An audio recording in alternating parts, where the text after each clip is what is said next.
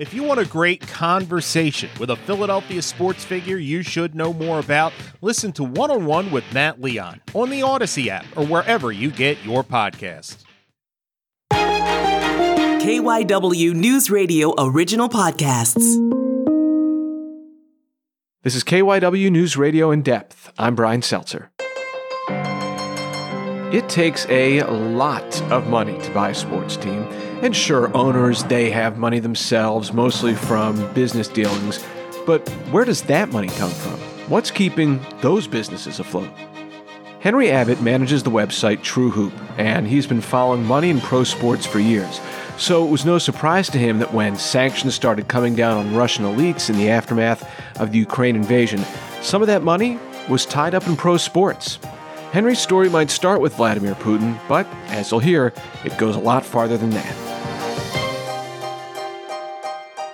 Henry, by trade, you are a sports journalist. How did you end up falling down such a deep Vladimir Putin rabbit hole?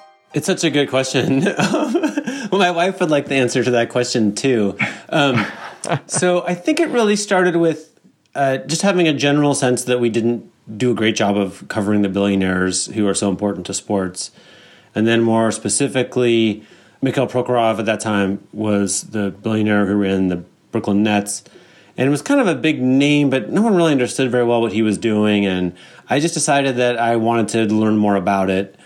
None of the questions that I asked, I started calling people, had like simple answers. Everything was like, you know, like koans and like odd riddles. And it was like, what? Why can't people talk straightforwardly about this guy? And that led to like meetings in Russian restaurants with vodka, which was like right out of a movie. I loved doing that. And I just met a ton of interesting people. There's so many stories I could tell. I could tell stories for 150 hours, but really I kind of went to PutinCon. The Human Rights Foundation held a conference about Putin 4 years ago now in 2018. And that was really where I was like, oh, like these are brilliant, hardworking people who are dedicating their lives to like trying to end Putin's reign because he's such a more pernicious figure than you would know from reading the New York Times. And it kind of tuned me into this, and it seemed like a big deal and not a small deal. And I started just trying to figure out in what ways he might connect to the NBA. And it was like kind of a lot more than just Prokhorov. And so I honestly, it's like this. I feel like there's this saying, like, you got the tiger by the tail or whatever. I feel like I stirred up a hornet's nest, and I have a feeling I'll be talking about this for the rest of my life now. Okay, before we go any farther, I've got to ask you about something you've written about extensively, PutinCon. So paint the picture for us. What was PutinCon? How did you get into that? Well, yeah, and if you just think about the start of that, do we all kind of assume that it's dangerous to go? And if so, what does that say that we've always long thought about Putin, right? Like, this is Putin before invading Ukraine, and we're all like, I mean, I had people being like, oh, are you going to get poisoned when you go to this thing, right? Like, it's like, well, if you think that, then you think that the world is like half run by that guy, right? Like, well, geez, we should probably get on that, right? Like, we probably shouldn't just like green light all his projects, right? So, yeah, it was held. And first it was a secret location, right? I signed up. There was a little bit of vetting as to like how you get to approve to go, and then they email you the location only like a short time before, so that everyone will know where it is. They held it in this basement. There was actually kind of like I think it's an off-Broadway theater where Avenue Q was. I don't know if it's like a puppet show. I think it's called the New World Theater, if I'm not mistaken. But it's in the basement. It's down. It's a couple flights below ground.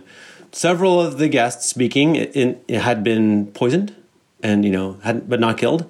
There are a bunch of really kind of heroic, it's kind of inspiring. This whole day was just like, wow, and kind of motivating, kind of inspiring. And I just sort of felt like we needed to get a better handle on, the little corner of this that touches, like, I'm a basketball journalist and I'd rather write about basketball, but we're kind of being patsies here a little bit and just like being like, everything's fine with the money. It's no big deal. Like, I just didn't want to be, I don't like to be lied to. I don't like to be part of it if we're trying to like fuzz up what's really happening. So I just felt like, I don't feel like this will be fun. I felt more like, oh God, like, the dog puked. I better clean it up. Like, here we go. I guess it's up to me. Like trying to figure it out.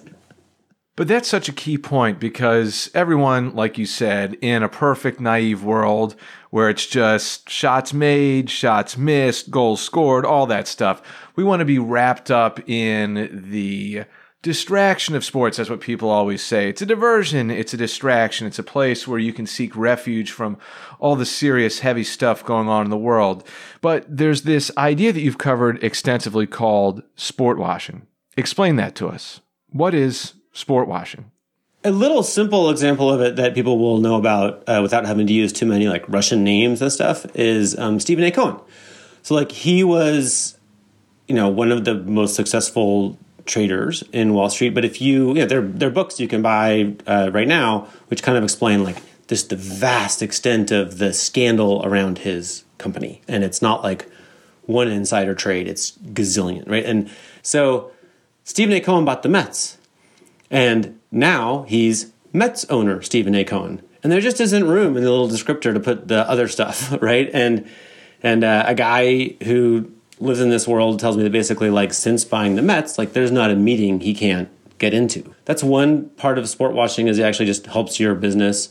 The other part is it comes with the sports pages, who are the least questioning journalists in the world, right? And they'll just say, if you're a guy who, a billionaire who'll spend a bunch to get a new starting pitcher, then, like, you're good, you're moral, you're celebrated, right? That's all you have to do, right? It's so easy. Like, we're just purchasable. The sports world is, right? And, Roman Abramovich bought Chelsea and went from being whatever we would have thought about an oligarch whose name we didn't know before to like a bunch of Chelsea fans. I mean, now it's a little more complicated, but for a long time they were like, greatest guy in the world. Like, we love that guy. So somewhere in there, that's sport washing, is you get to kind of spend a little money on sports and your reputation gets washed. We'll broaden the scope of this conversation as we go along, but let's stick on Putin and Russia for a moment. You mentioned Abramovich and Chelsea. That's been in the news. Alexei Ovechkin, the NHL superstar, his name was brought into this, given his association with Vladimir Putin. How would you summarize this for us? To what extent does Putin and his influence extend into sports? Let's start at that level, and then specifically American sports. The best book on this is Putin's People by Catherine Belton. She's just like an unbelievable, courageous journalist who knows oligarchs personally, has met with them face to face, and like asked them the hard questions, and then wrote a book about it. And a lot of people close to Putin sued her in British court, trying to get her to like change the book. And after all of these lawsuits, she had to change like a few sentences that affect almost nothing. It's an incredible book. And, she'll basically explain that there are these like vast networks of, black cash networks, she calls them, where just money flows around the globe in ways that aren't easily traceable. About 10% of the world's money is just offshore. Once it's offshore, you have no way of knowing if it's from a drug cartel or, bureaucrats stealing money from a government somewhere, whatever. But basically, anyone who wants to put together a giant pool of money for anything probably can't exclude this bunch of money, right? So sports leagues are places that need big bunches of money, right? They actually have a problem in the NBA, which is teams are so expensive that there are barely any individuals left to purchase them. That's why they're bringing in private equity and other formats. This giant pool of money, it just makes its way into sports because it wants to, right? Because sports is, maybe it's a growth business. I don't know. The TV ratings would suggest, that's an iffy proposition, but it's certainly a thing you can spend money on that gets you a little love from fans and maybe open some doors in your business life. One thing that I learned at PutinCon and I thought was kind of fascinating was all sorts of experts and people I've interviewed since kind of confirm this idea that like under autocracy, right, which is what we're talking about here, you don't really get to own stuff because the all-powerful leader can just take whatever he wants. Sometimes there'll be this kind of thing that happens where it's like, oh, well, that's not, Putin's money, it's Prokhorov's money. And Prokhorov seems like a halfway decent guy, right? Well, as many people have explained to me, like Putin can take back whatever he wants whenever he wants it. So it's to his benefit to just like let people around him with better reputations than him, people who aren't sanctioned, right? Just like invest all the money. And so long as he controls things that are important to them, he can just get it back whenever he wants, right? So it's a little bit of a workaround that I think happens in sports leagues a lot, where like Roman Abramovich, like upstanding fellow, but it could be, according to a bunch of people, like that's Putin's money if he decides that he wants it to be Putin's money in the future. Are there certain leagues or governing bodies or federations that have more potential money linked to Putin and Russia than others? Oh, definitely. I don't know if you're a Formula One fan at all, but like, I mean, the logos on the jerseys are like the same set of companies that are in Catherine Belton's book, right? Like, it's the way money laundering works. It's really good to have deep pockets. So, like, the oil business is a great buddy in money laundering, because anybody in the oil business, it's credible that they have tons of money, right? So if a Saudi prince or an Emirati prince like spends a bunch of money on something, people don't think, well, where the hell did he get that money, right? Because those two places have tons of oil. You'll notice almost every sports league is figuring, including the NBA, is figuring out ways to hold events in the United Arab Emirates or in Doha or in Riyadh, right? And like these are, I mean, I've seen some of these events where there's like, people running a marathon in the desert and it's 109 degrees and it's like the worst imaginable place to hold this event, but it's where the money is, right? So, and the United Arab Emirates is frankly a red flag. Like, this is not me saying it. You can look, there are white papers from respected institutions. This is like a global hotbed of money laundering right now. And, the NBA, Adam Silver recently said that they're not really sure post-COVID when they'll be playing games overseas again, and they're going to work out the various traditional trips they would have had. But they're already committed to the UAE. It's booked. Like, they're going to be there. Like, that one's set in stone. That's a red flag to me.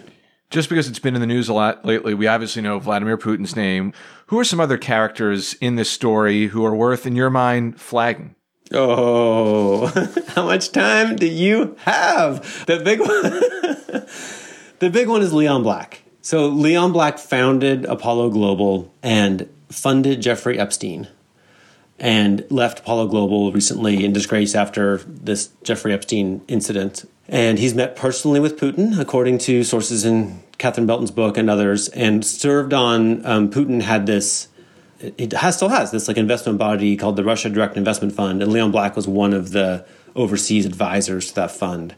The more you dig into it, there's just like very deep bunch of connections between the business people around Leon Black, which include Josh Harris of the 76ers. Apollo Global's path as a company just has a sick connection, bunch of connections to intelligence and Epstein and Russia, and just it goes on and on. We'll never understand it all, but it's just not been one of those places that's done a convincing job of screening out bad people. I met personally with a billionaire who knows all those people involved, and he was basically like, look, every deal we do, we assess, for a bunch of factors, right? One of which is, will it make us look bad or will it be unethical? And one of which is, will it make us money? He's like, those guys, they're just optimizing for the money. I think that's one of the problems here. We don't know exactly where the money's coming from, who's using it, how it's being used. So it's really hard to say definitively whether someone like Josh Harris, who was high up at Apollo, knew exactly where the money was coming from and what he had his hands in or didn't. Part of the issue here seems to me like where there's smoke, we don't actually know for certain if there's fire. After you sit through a whole day of presentations at PutinCon, and everyone's like, well, what can we do? Like, part of me is thinking we need like superheroes. We need The Rock or something, right? But no, all you need is clear ownership. That's it. If we know which human being owns a piece of real estate or a company, this whole game goes away. There's all sorts of accounts in the Caribbean associated with Apollo and with Josh Harris. And we'll never really know.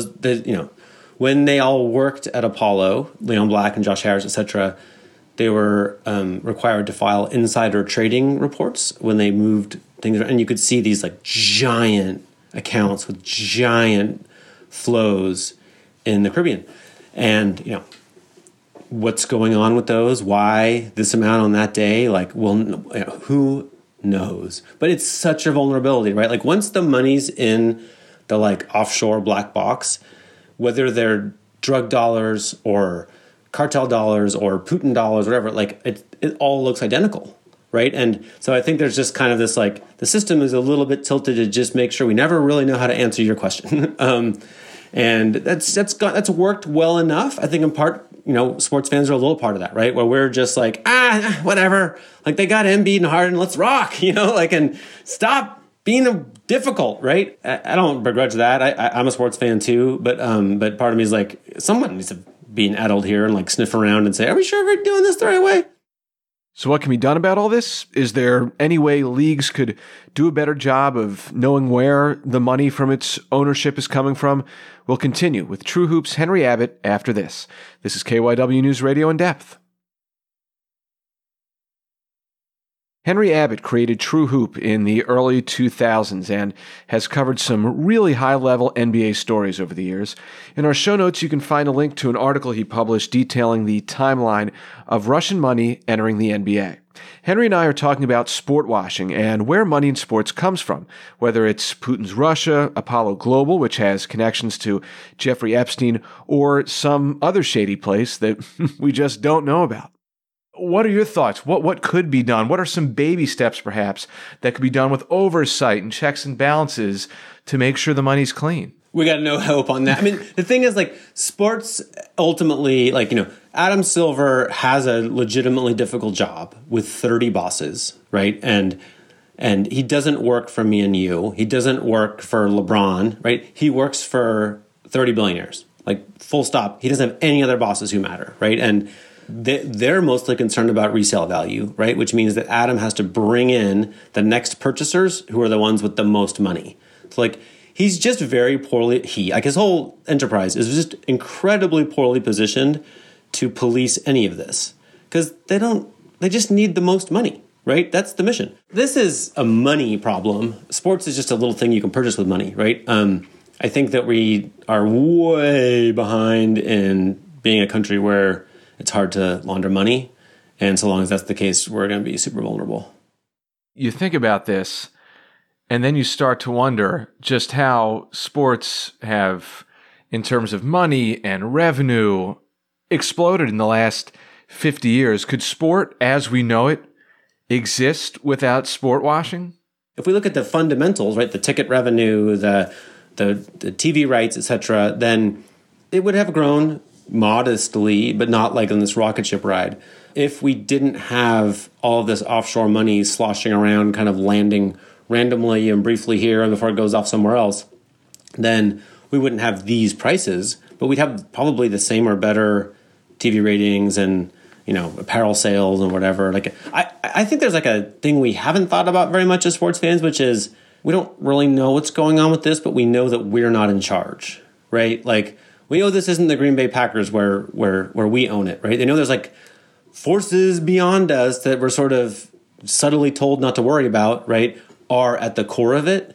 And we know that like the players say kind of tense things about it's a business and got to do what you got to do. And we're none of us able to really be frank about it, right? And during the Black Lives Matter protests especially, right? Like Chris Paul was saying he was hearing from all kinds of players who were like not sure they wanted to put on that jersey. It's like, well, which jersey and why? Because of what? Like, what do you know, right? Like, we don't know what players think about the billionaires. You just can't talk about it, right? There's this big weight on all of us where it's like, I would like the league where we could talk about that, right? Where, like, who's a good guy? I mean, like, Mark Cuban is a total kook and, definitely like a kind of a, not a perfect guy, but he's the one who acts like an actual person. And it's not all breathless, like, oh, we don't want to talk about that. Like, I don't have a feeling for Josh Harris at all. I know there's like all these accounts with his name on them in Bermuda. And I know that he was in business with Leon Black for a long time. And I know that you try getting Joel Embiid to talk about him for more than a sentence. I bet you can't, right? Like, and so that just feels a little bit like it's heavy on sports and it ups the resale value, but doesn't maybe up the value. To that point, what's the hope? Obviously, you've committed so much time and energy. You've written so extensively and reported so extensively on these issues. What do you hope the reader takes away from it? What do you think they could gain, benefit from by having a better understanding of the inner workings of the people who control these sports? Well, it's fine. I'm actually pretty hopeful. This has been like a bummer of a project, especially in the pandemic. I'm like, we're all locked at home and I'm like, oh, let's read some more about terrible people, right? Like, it's not, I don't recommend it. But I'm hopeful in a couple ways. One is we just woke up to this, right? This Ukraine invasion, terrible, terrible though it is, actually, I think made half of the planet suddenly start asking questions about Putin, which is an amazing thing. Like, we don't know how well we can solve this, right? But I do feel like the next 5 bills that come along with like reining in money laundering are going to get a whole different political reception, right? And that's that could be amazing, right? And I think I learned at PutinCon that in Estonia, you can't buy a piece of property without like showing up in person and signing your name. Every single piece of property in Estonia has a human's name on it. Like, if we had that here, like, we'd be great. We'd be fine. I think now maybe sports fans get to be a little bit of like, do we have the right, is this the right billionaire for us? Do we get the right one? Because the value of sport watching is only there if it actually washes, right? Like if Mets fans were like, Stephen A. Cohen, wasn't he the insider trading guy? Like, if that's just how they take it, then it didn't work, right? So it only works if we're stupid. It only works if we stay in the dark. Right. And so to me, I'm like, there's a little more, tune in a little more and then just kind of let the market play out. Let's see, maybe the next incoming NBA billionaire is just made money from software or something, instead of like, what did Apollo do? I don't know. It's weird, You can read Henry's work on truehoop.com and be sure to give his podcast a listen. It's called Bring It In. That's it for this episode of KYW News Radio In Depth. You can listen to the podcast free anytime on the Odyssey app, and you can find it wherever you listen to your favorite shows. I'm Brian Seltzer, and we'll have another episode out soon.